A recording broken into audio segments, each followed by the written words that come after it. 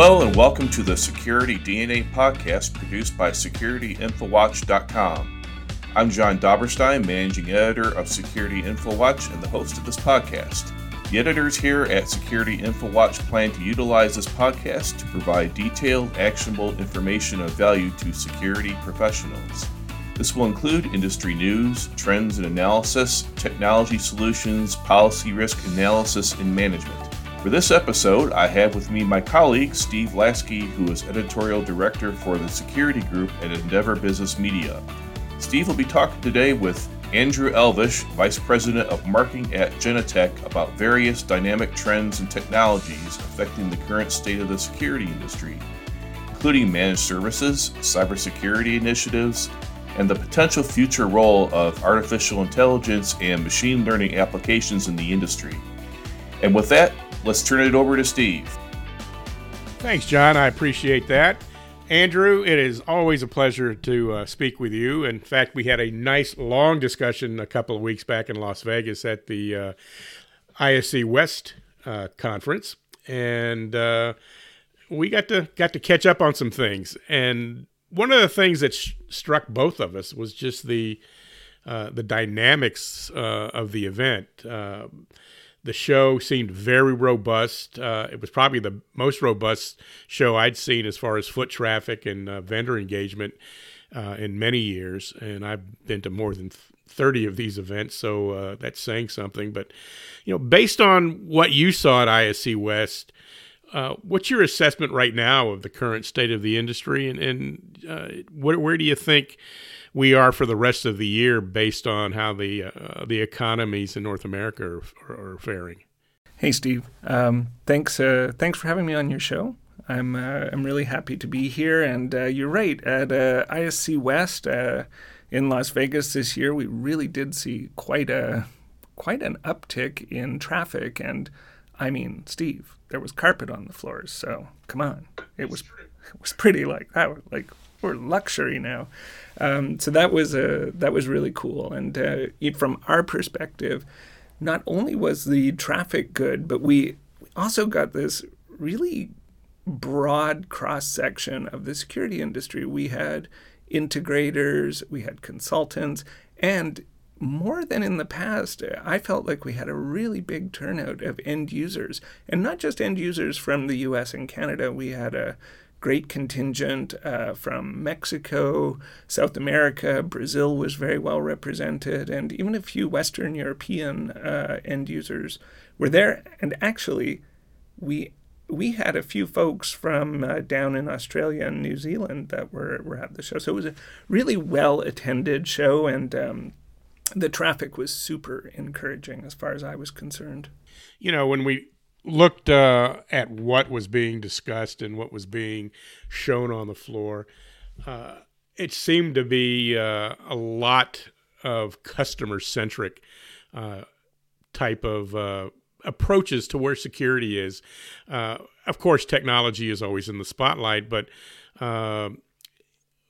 many of the companies that I talked to there seem to be talking strictly or straight to their customers about how being a corporate steward of the industry and of the globe was becoming a more important factor in how vendors play with their customers.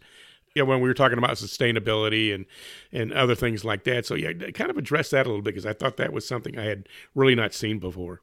Yeah, well, it certainly has taken a long time. I mean, you look at, companies in the security space, they're waking up to the fact that security is not what it was even 5 years ago, and certainly not what it was when I started going to ISC West 11 or 12 years ago. The whole industry has changed. It's become much more about the overall network, the sort of, to use a well-worn tagline, the Internet of Things. Like, the security infrastructure truly is the backbone of the corporate IoT. And I think a lot of security professionals have come to the realization that they are stewards of a fairly big part of the IT infrastructure of the companies that they work at. And along with that comes both the responsibility and the expectations that are attendant to being a part of such a big part of a company's spend and network traffic and all of that. And with it, mitigating the risks. I think cybersecurity was definitely top of mind. I have to say that's a super encouraging thing to see, because we've spent a long time advocating for greater sort of literacy amongst security professionals about cyber risk. I think SIA has taken a really, really proactive stance in that regard, and Don and the team there should be commended for the work that they've been doing in that regard. I still see, some other software manufacturers in the space have made some encouraging moves towards, putting a little bit more limit on risky devices on their networks, devices that are made by foreign governments that do pose a very real risk to network integrity and the integrity of the end users that put these devices on their systems. But I think those companies are moving in the right direction, however belatedly. But I'm not sure if it's lip service or if they're actually taking action. So time will tell. As far as we were discussing environmental, sort of sustainability of our business, and I'm encouraged. Genetec has recently been working with our partners and end users to understand sustainability efforts that are going on in the physical security space. And we've seen positive moves towards understanding how we can play a role in that. Our partners at Axis do an excellent sustainability report every year, which is it's really good to see that, because we all have to play our part. I don't know how sustainability jibes with, doing a giant trade show in Las Vegas, but anyway, moving on. This is true. Well, yes, some things have to be sacrificed for just the sheer reality of how you go to business, I guess. When we look at things that are top of mind, that are major talking points now for the audience that we serve and the customers that you serve, it seems to be that there's a recurring theme, especially over the last several years since the pandemic, that budgets have become a bigger concern and potential chaos in the workforce. Can you address some of these concerns from both a systems integrations perspective and that of the end user? This industry is such a unique industry. It's a highly, highly technical space. There's a lot, over the past years, we've seen the rise of networking skills and the demand for that in the space, and the sort of complexity of networks, but then the very real and physical aspects of what we do in this industry, right? There's, skill at positioning, aiming, and hanging cameras, installing doors, setting up ALPR systems, focusing them. There's a very physical aspect to physical security. So, it's not a surprise that manpower and expertise has become a real challenge in this space, with the competition in the workforce right now. I had the good fortune to spend a lot of time with our integration partners, our channel partners, our Genetec's customers, effectively, over the past few months. And whether I was in North America, Asia, Europe, UK, I kept hearing the same thing. It's that finding those skilled people was a major pain point. And this is compounded by the fact that not only is it hard to find the right people, but it's hard to get the equipment when you need it. So what we're seeing with integrators right now is an increase in truck rolls because shipments aren't coming in predictably. So they're deploying part of the system, and then they're having to re-roll trucks as shipments come in.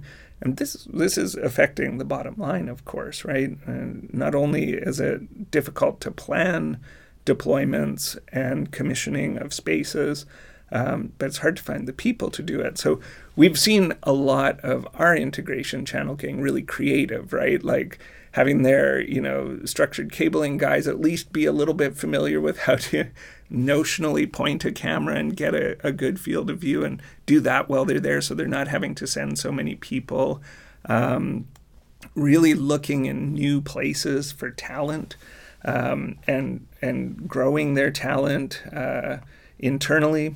But a lot of people, even when they do that sort of bootstrapping of talent, they find that, these are very high demand roles. So they lose the talent as soon as they're trained, right? So I think we're going to see that settling down over the next, probably next year to year and a half. I think the U.S. jobs report that just came out shows that, a little bit, it's cooling down a little bit. We don't want it to cool down too much, but, just so that it's not quite so competitive. But Steve, one of the things that I think is really interesting, and I think you see this also in your publications data, but we see it in our annual State of the Industry report. Security professionals are super, super positive about where budgets are going in this space. When we started doing State of the Industry back in 2020, 48% of respondents were feeling positive. So, it was kind of, didn't know where things were going. Naturally, with the health crisis, that's not a big surprise. But you sort of see now, as time goes on, in 2021, it went up to 56%, and now at fully 65% of respondents citing, very positive views of where their budgets are going. And this, to me, speaks volumes about, the fact that not only is security an essential need, but I think it's being seen as able to offer more to the corporations, the governments, the cities, the communities that use it.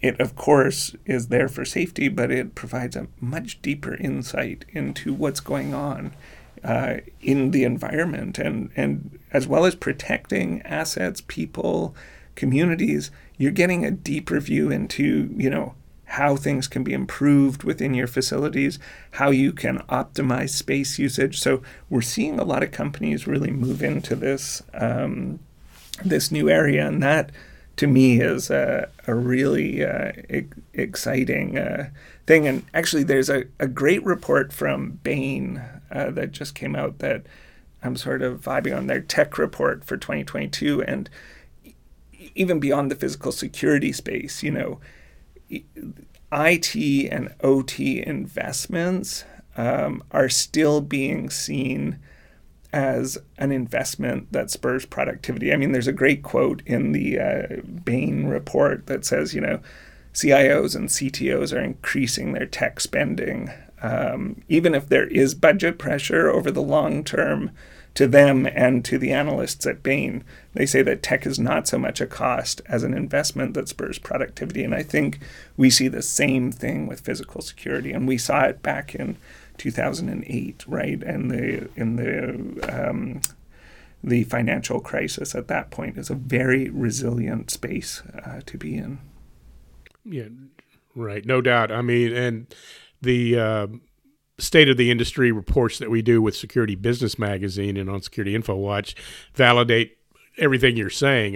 The outlook for the audience that we polled, our respondents were all very upbeat about where the industry was going, where their businesses were going, projects that they had in the channel. This our State of the Industry report deals with the systems integration side. So you can almost take the pulse of the security industry by the temperature of the systems integrators. If your systems integrator is happy, then probably your industry outlook is going to be good for the year. And we're also seeing that in just the spend that we're seeing from our marketing partners on all our media platforms. We've got people that are excited. Yeah, I think there's a lot of demand in the market right now. I think that this is certainly what's happening. this is a good segue to my next question is, with budget concerns, with workforce challenges, we're seeing more managed services implemented across the board. And this is really changing the way organizations are approaching their security strategies and how they go about mitigating risk. Talk a little bit about how the managed service solutions are changing the face of our industry. Yeah, I think managed services and more broadly this, I would say a more nuanced understanding about what people are doing with not only the cloud, but with network services and how connected their physical security systems are. I think this is really driving a change in the mindset of security professionals. I do think there was a period back in I guess I'd call it the infancy of cloud in our industry, back in 2012, really up till, we're still there. We see a lot of companies who come out with a story that puts their enterprise product portfolio as on-prem, large-scale systems, and then they cook up another small, medium business cloud offering, which I don't think does either side of that equation a lot of favors. I think looking at a really strong hybrid first approach is where at least the customers and the integrators that Genetec works with, where we see them putting a lot of emphasis. When we look at our sort of scale of companies that we work with, which is a wide array, they're all prioritizing managed services first. And I think the most sophisticated companies are putting a sort of combination hybrid approach to cloud at the top of their lists. I think there's a really good bit of research from PwC in their IQ 22 report that really said that the best companies right now, I think it was 74% of the top performing companies in their analysis are taking a much more sort of forward approach to hybrid and managed services versus sort of their laggards in that report, which is 47% of those were taking a hybrid managed services approach. So I think more sophisticated end users and systems integrators are putting their mind towards looking at a spectrum of on-premises, cloud, connected. Not only is it a more resilient way of doing it, it allows in-system design to get the work done where it makes most sense to do the work. And when we get into a situation where it's an all or nothing offering, right? It's either you're archiving, connecting, viewing, doing everything in the cloud, or you're going to get a big rack of systems. I think customers are really, certainly the customers we deal with, are certainly putting a stoplight up for that, because that really doesn't interest them. They want to have the best of all worlds, as they should. And, Genetec took a very, I would say, deliberate approach to the containerization of our software. I think it was back in 2017, 2018 when we started that initiative to really start looking at how we can provide a sort of containerized architecture for our platform and then deploy that to our edge IoT devices. And we're seeing that pay huge dividends, because that allows end users to say, okay, I want to do this workload in the cloud because this makes sense in the cloud. So maybe that's just managing firmware, maybe that's managing patches, maybe that's managing system availability, maybe it's some remote monitoring, but I want to do most of my archiving locally to where I'm deploying the system. And then if you look out on the integrator side of the house, because these edge IoT devices are becoming much more connected and they're much easier to use, you can manage them, provision them remotely. So you're not having to do as many truck rolls. You're not having to go on site as much. You can just have somebody at the, whatever it is, the store, the regional office, or the little satellite office, just plug in the Edge IoT device to the network and to the switch, and you can configure all of that remotely through your admin. And this is where I think integrators, end users are seeing a huge value in taking a bigger look at what does being connected mean. So I think right now that's probably going to usher in the sort of next phase of maturity within our industry, because I don't think we're going to continue along in the same path we've been going on for the last 10, 11 years. I really do feel like we've hit an inflection point. And that was my question. I'm looking at the tipping point. We're talking about bringing intelligence to the edge, and it obviously has become more than just a buzz phrase. But as AI and machine learning applications, more and more of these are brought to market, I think that tipping point also has got it has some education parameters on it as well.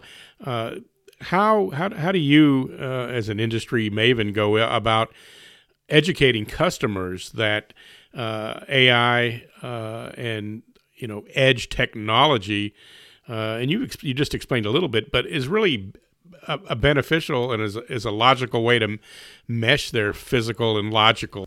That's a great question, Steve.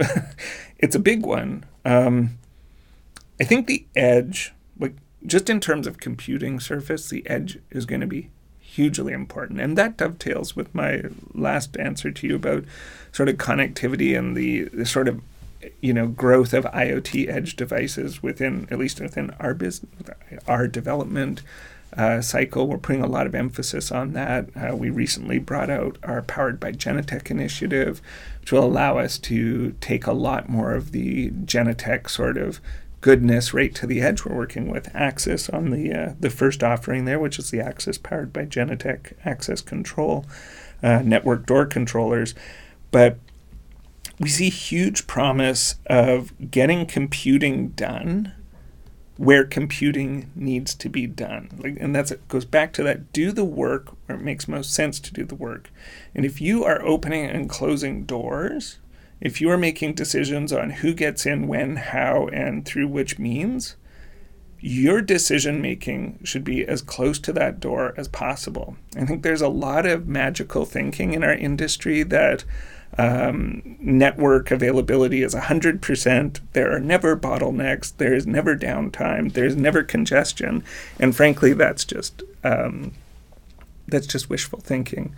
And that's why we've always been such a huge proponent of three-tier architecture in access control and putting microservers as close to the doors as possible. Because a lot of time the head end at airports, large companies, the head end and where the access control directory might be seated, it might be a very long way away. And there's a lot of network in between that and the decision to open and close a door.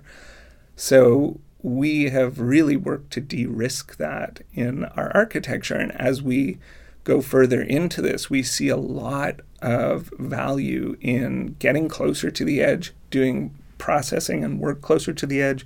This has been central to our ALPR process. And that's where you start getting into things like machine learning and optimizing sort of algorithms for plate reading, like our machine learning core in AutoView has really, really increased read reliability. We had a contest where we had a whole bunch of damaged plates, and the human eye couldn't read the plates, but once we implemented our machine learning core on the AutoView algorithms, really started seeing that performance take off.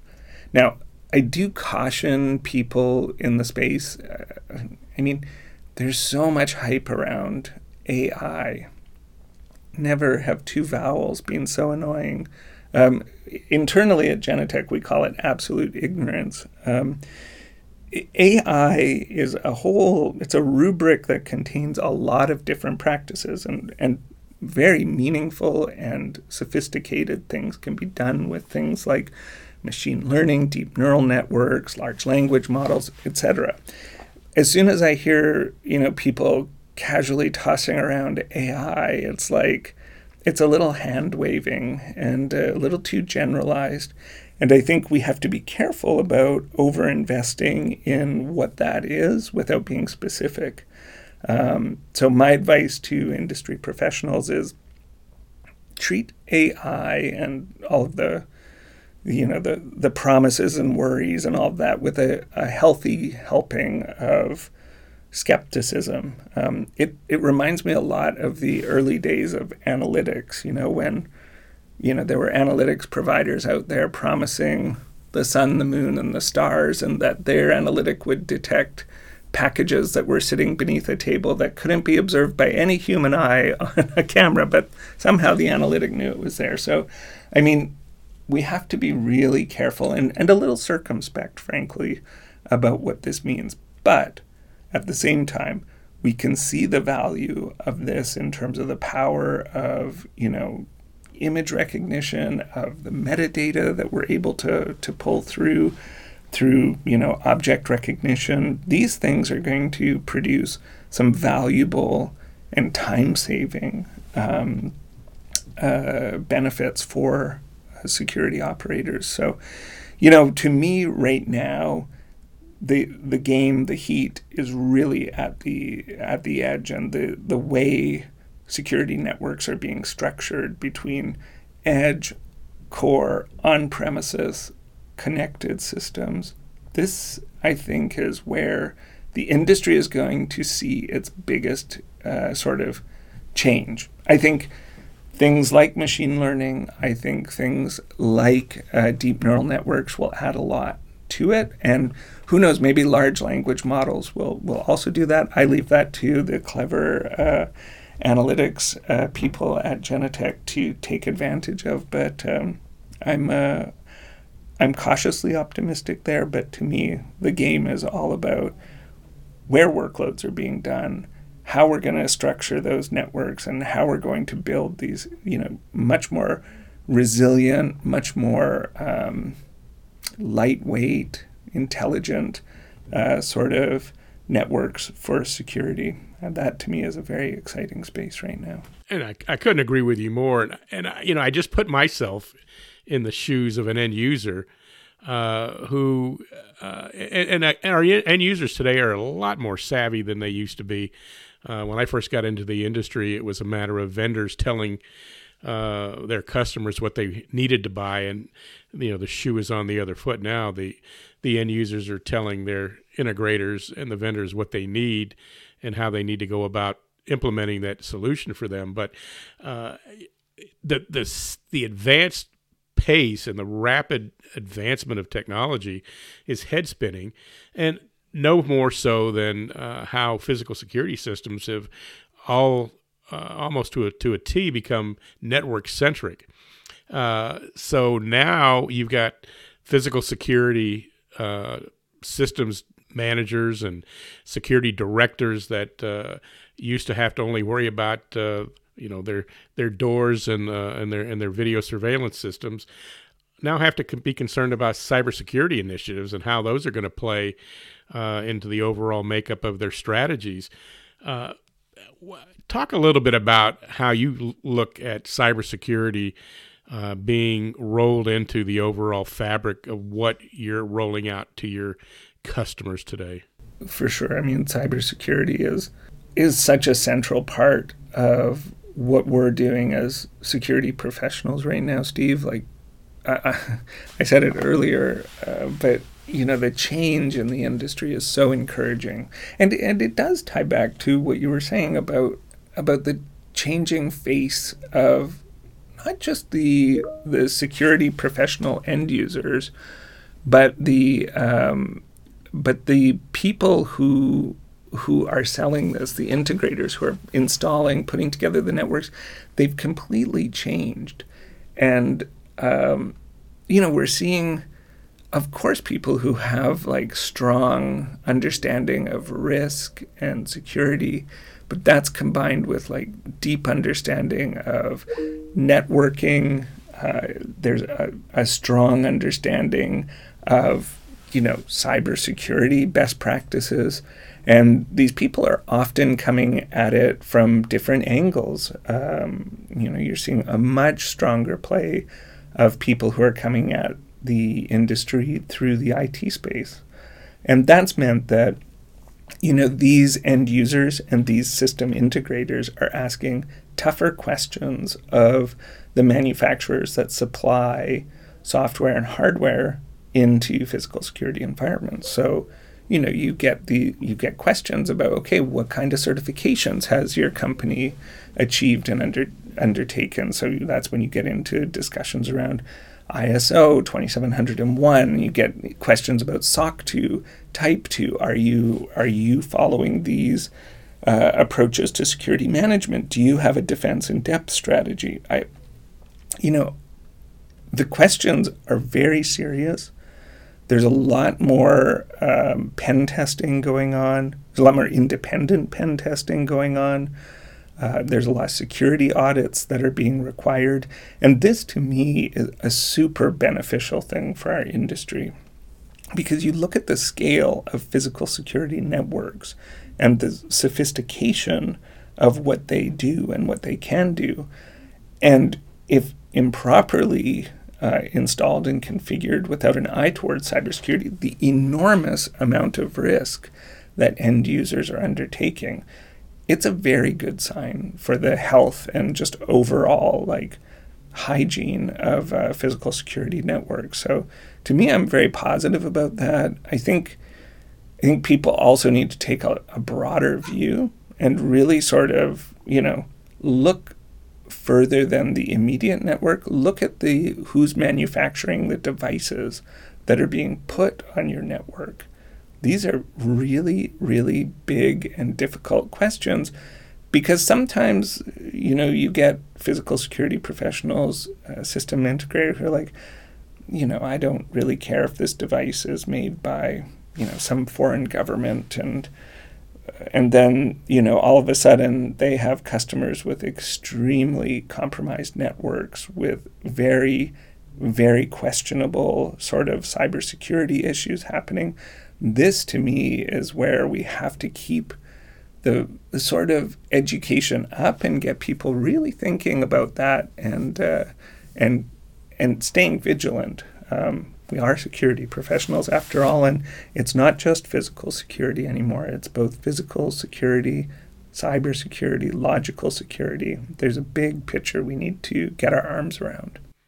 No doubt. And again, that is just the exciting part of where the security industry is going here in the future. And I'm happy that you shared your vision of that. And we are extremely lucky to have folks like you in the industry that are forward thinking and have an eye towards the future, both you and the company. So Andrew Elvish, Vice President of Marketing for Genetec, I want to thank you for joining us today. And our audience out there, we will have another podcast later this month. So we are looking forward to building our audience with you. If anybody that is listening is interested in perhaps joining our broadcast down the road, just give either John Doberstein or myself an email, and we will consider putting you on the show. But until then, everybody have a great week, and we will see you on our next broadcast.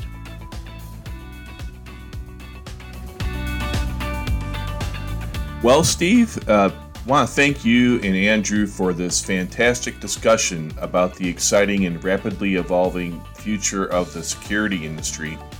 Just a reminder to our audience, this podcast is for you, so you can stay informed about trends in the security industry anytime, anywhere.